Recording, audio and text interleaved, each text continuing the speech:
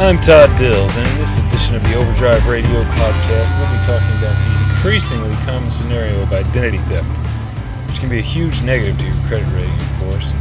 It happened to owner-operator Scott Reed a few years back.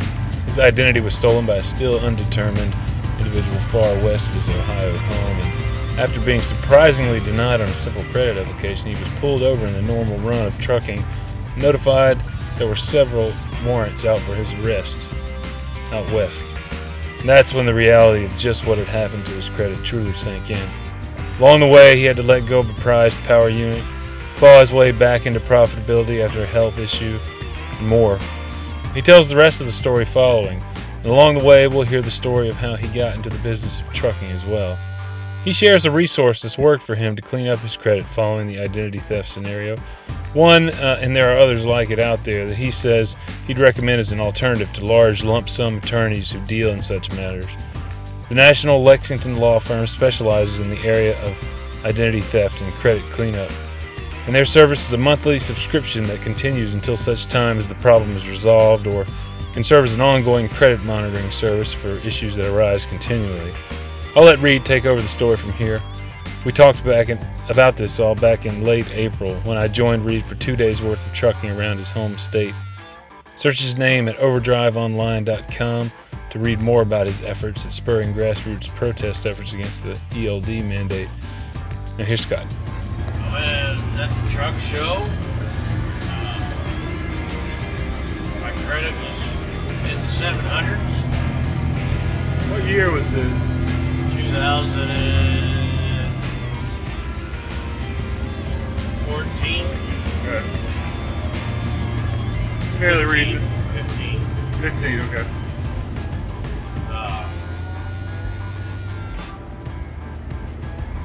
I applied for an Amex. They had a really good deal on Amex, American Express down there. They was offering. And we had put $46,000 into my Kenworth, so I was at the point that if I had to replace a motor, I didn't have $25,000 for that. So I applied for the Amex and thought, well, I could use that for emergencies. And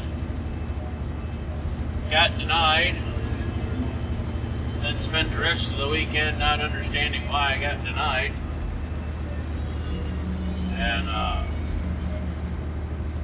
about a week and a half later, I got pulled over on the way home. And the cop come up to the door and he goes, "Mr. Reed, are you aware that you got 8 warrants out for your arrest?" And I couldn't think of 8 things that I had warrants out for. And he said, "Well, they're looking for a guy that's 5'10", light brown hair and blue eyes. And obviously, anybody that knows what I look like, I've got him for."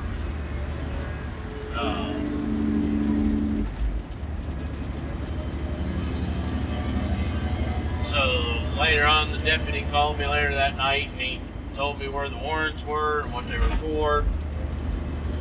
They were all out in Arkansas, New Mexico, Arizona, and I hadn't been to New Mexico or Arizona in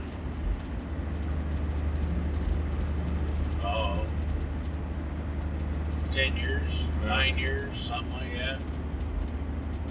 And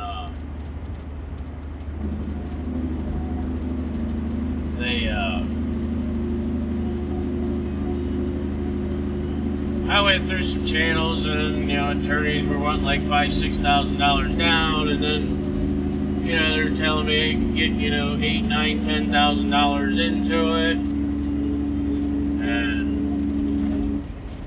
I was kind of torqued off. But, why do I have to spend upwards of $10,000 or more to clear my name for something that I didn't do? It's kind of like getting screwed both ways. So what was the deal here? Essentially, this guy, somebody out there, had stolen your identity and to ruin your credit situation, right? Yep. I can't even get finance for a pack of bubble gum. Do you have any idea, I mean, I know these things happen in multiple different ways, any ideas how this happened? Did you ever get to the bottom of it? I've got a good idea.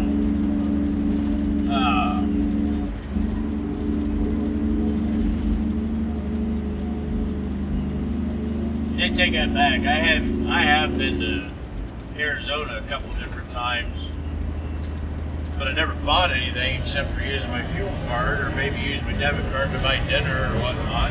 Right.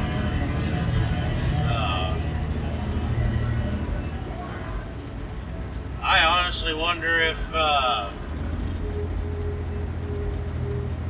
every time we go to shippers and receivers, they want our license, they want our information. Right.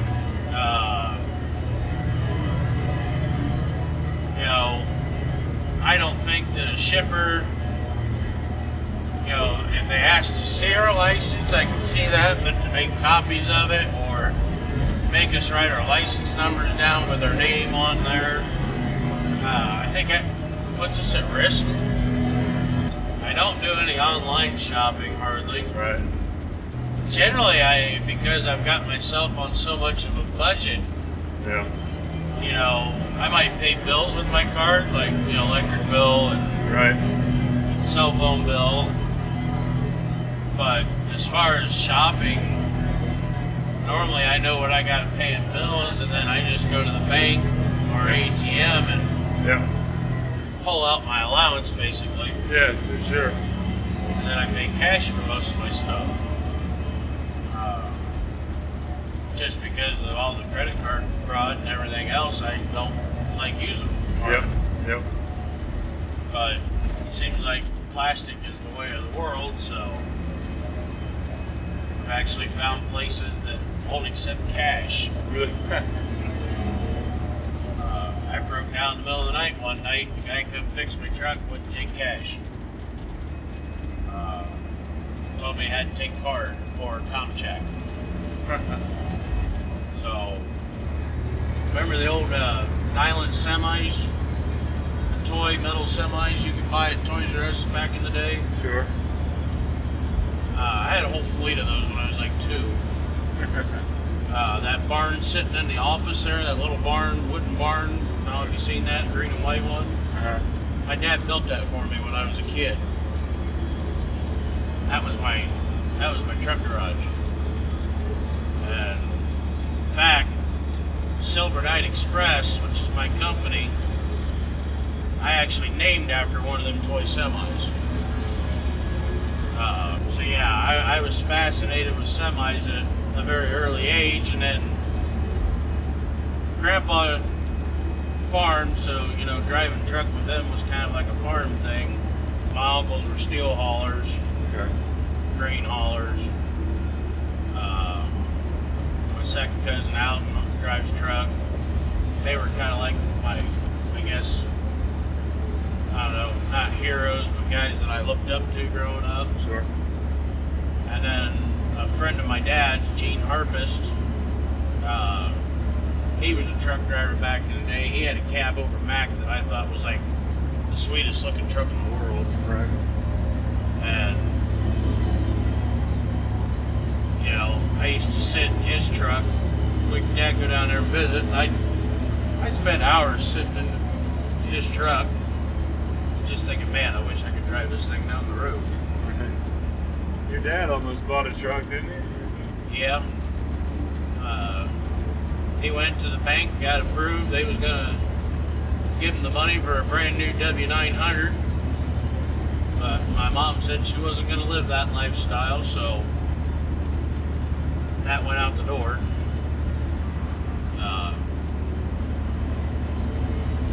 Then I started hauling grain as a teenager. I got a farm permit when I was 14. Okay. I got my CDL permit at 17 and a half. Then I skipped school on my 18th birthday to go get my license. Went and drove a truck for a large farm in McGuffey, Rohr's Farms, which pretty big deal now. Uh, I think they farmed about 10,000 acres back then. Somebody's telling me, last I heard they're up to like 32,000. They do a lot of carrots and tomatoes. Okay. And they farm in the muck, the swamp. Which Ohio does have that kind of area, believe it or not. Very fertile, great for growing carrots. But I drove for them. I found a job opportunity down in Texas, working on a harvest crew. I've always loved farming. So I went down there I gave everybody 3 days notice and hopped a plane to Texas. And went down there, did a little driving down there, hauling the equipment and whatnot. And I went down there because I wanted to run a combine all summer. How old were you at that point? I just turned 19. Okay. And so I went down there, ran combine for a little bit. Boss fired the truck driver he had. He asked if anybody knew how to drive truck. I said, yeah. I said, I guess I could take a little break. Well, he was supposed to find somebody else to drive the truck, but then after about 2.5 weeks, he goes, well, it's like this. I can find combine operators all day long. I can't find truck drivers all day long. So I was stuck in a truck after that. And for harvest purposes, I was allowed to get a harvester endorsement on my license. So that allowed me to drive all over God's green earth as long as it was for harvest purposes. Yeah. That's also when I started pulling oversized because we was hauling the combines, and we'd have a combine, and then we'd hook a trailer behind the combine that would hold two 36-foot Hydroflex McDon heads. So some states I was over width and over length at the same time. So I did that, and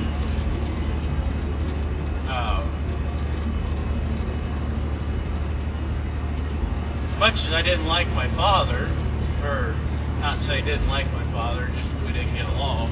Right. We kept hearing that stupid song, Cats in the Cradle, and it seemed like I was hearing it like 4 or 5 times a day, and kind of missed the old man, so that's why I came home. Okay. I did that for about a year, lived out there doing that. Okay. That's a very rough lifestyle. I don't know that I can live that life again.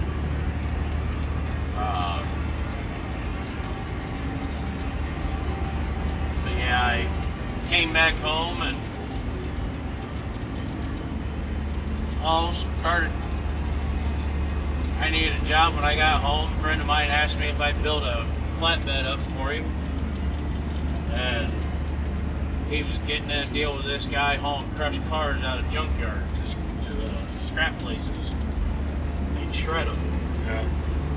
So I built the trailer, and then he goes, well, I thought I was going to have this one guy do it, but, can you do it? Yeah, I guess I can. I did that, and then I hauled grain for another fella, too. But yeah, then I turned 21, and I had answered an ad in the paper for Innovative Logistics, which was the son of the former owner of ComWest. Okay. Which, when I was growing up, I always wanted to pull a ComWest trailer. Between ComWest and Steelcase, I think they had some of the prettiest trucks on the road for company trucks. Right. So he turned me down on the job. He said, I don't know that I want to hire somebody as young as you. Yeah. He was concerned about, the areas that we'd have to go, because he did a lot of northeast of Chicago. Yeah, sure. And tight docks, and, the East Coast was built back in the 16 and 1700s and never really advanced for trucks. Yep. So he turned me down, and of course I tried to get the job before I was 21, because I'm like, well, I'm getting ready to turn 21 in like a week, and maybe by that time. Well, 3 days after I turned 21, I got a phone call because my birthday was on a Wednesday.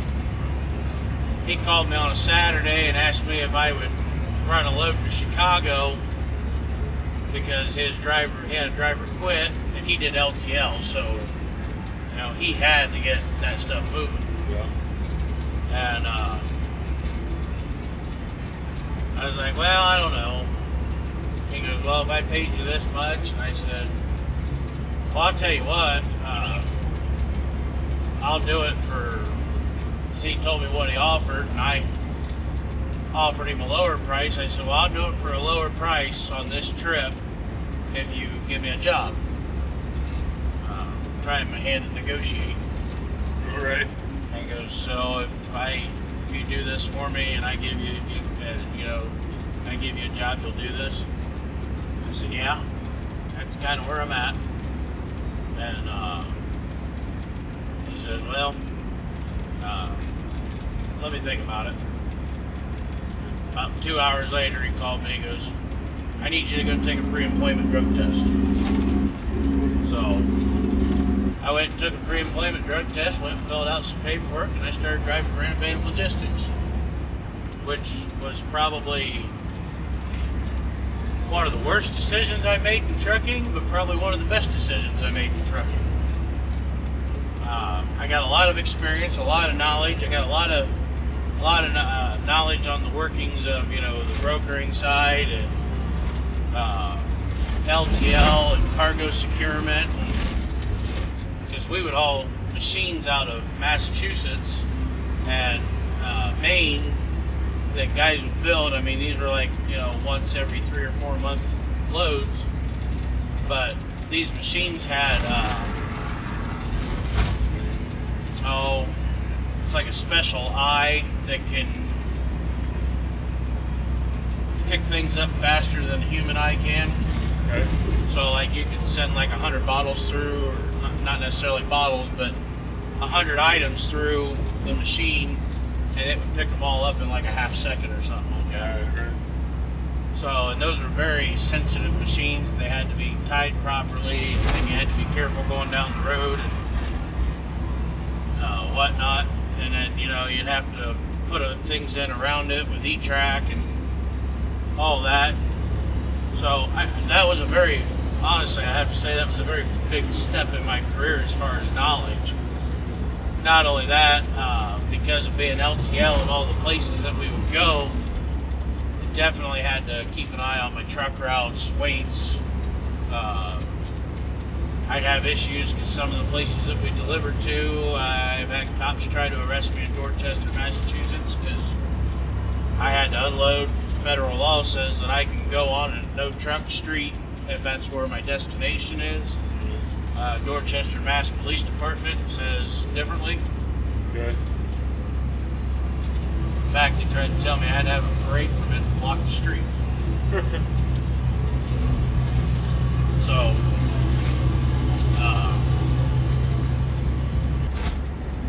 my grandmother said at an early age that, Scotty's a roamer. He just can't stay put.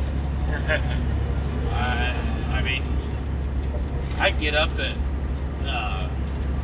the morning and eat breakfast. I couldn't wait to get outside. I'd be back at the creek or in the woods, or I would start riding bicycle, and it's what's over here, what's over there. I got a dirt bike, and then it was just kind of like, okay, now I can travel farther, faster. I always wanted to see what was over here. If I seen something that piqued my interest, I wanted to stop and see it. Trucking kind of did that for me. It allowed me to see the world through a windshield, but at the same time, there's a lot of moments that I've gotten put in places that have absolutely nothing to offer tourist-wise. But yet, at nighttime, I can lay on the flatbed or something like that, sit outside and just kind of look up and see the stars like I've never seen them before. And, when you're in a position like that, you're laying on the flatbed, you got your head laying on a roll tarp, and you're just kind of looking up at the sky, and there's absolutely nothing to look at except the sky, but It's like the most peaceful moment in the world. And you don't get that everywhere. And I tried factory here and there, and You did? Okay. I hate factory. It's like reporting to jail every day. Right. But yeah, I got a hold of a law firm that specializes in credit recovery and, fixing your identity and stuff like that. After talking to some of these other attorneys that were a little more higher priced. Yeah. Yeah. Which, maybe I'm getting a little better deal because they're kind of like a nationwide law firm. Sure. Versus, just one guy that's trying to make a buck. Yeah, what are they called again? Lexington Law Firm. Lexington, yeah. So far I don't have 8 warrants out for my arrest anymore. I don't have a Cadillac CTS attached to my name anymore that I never had. I don't have a Pontiac G6 attached to my name that I don't have. Although I surely wish I had my credit so I could go buy a Suburban, but I gotta do with what I gotta do, I guess. One of the results of this, I know, because we were talking about this a little earlier, was that you sold, you got rid of your Kenworth over this, right?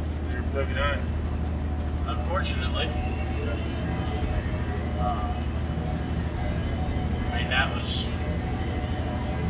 I had a health issue that stopped me from driving for 6 months, but after all the money that I had put into the truck and not being able to drive, I thought about putting somebody in the truck, but one, I'm kind of picky about who I let drive my truck. 2, because of the credit situation,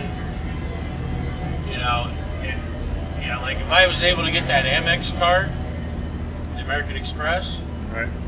I could have probably made my payments for 6 months off the card, at least. Or if I put a driver in it, if I put a driver in it and I had a breakdown or something, I could have used the card to fix the breakdown. Sure. But considering that I had nothing to work with,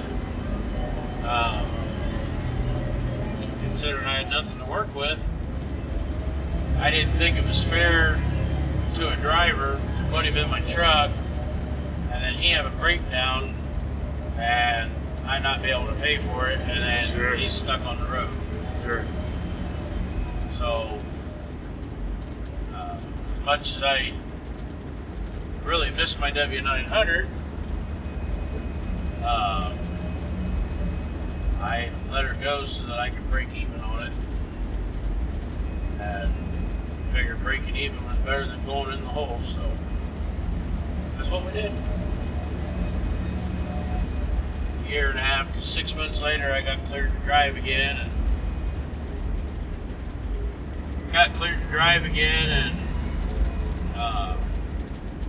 I went to work for a farm, and ended up leaving the farm to go back to trucking and missed trucking, so I went back to it. Yeah. And then after being an owner-operator and driving for somebody else, I just couldn't, kind of a hard pill to swallow.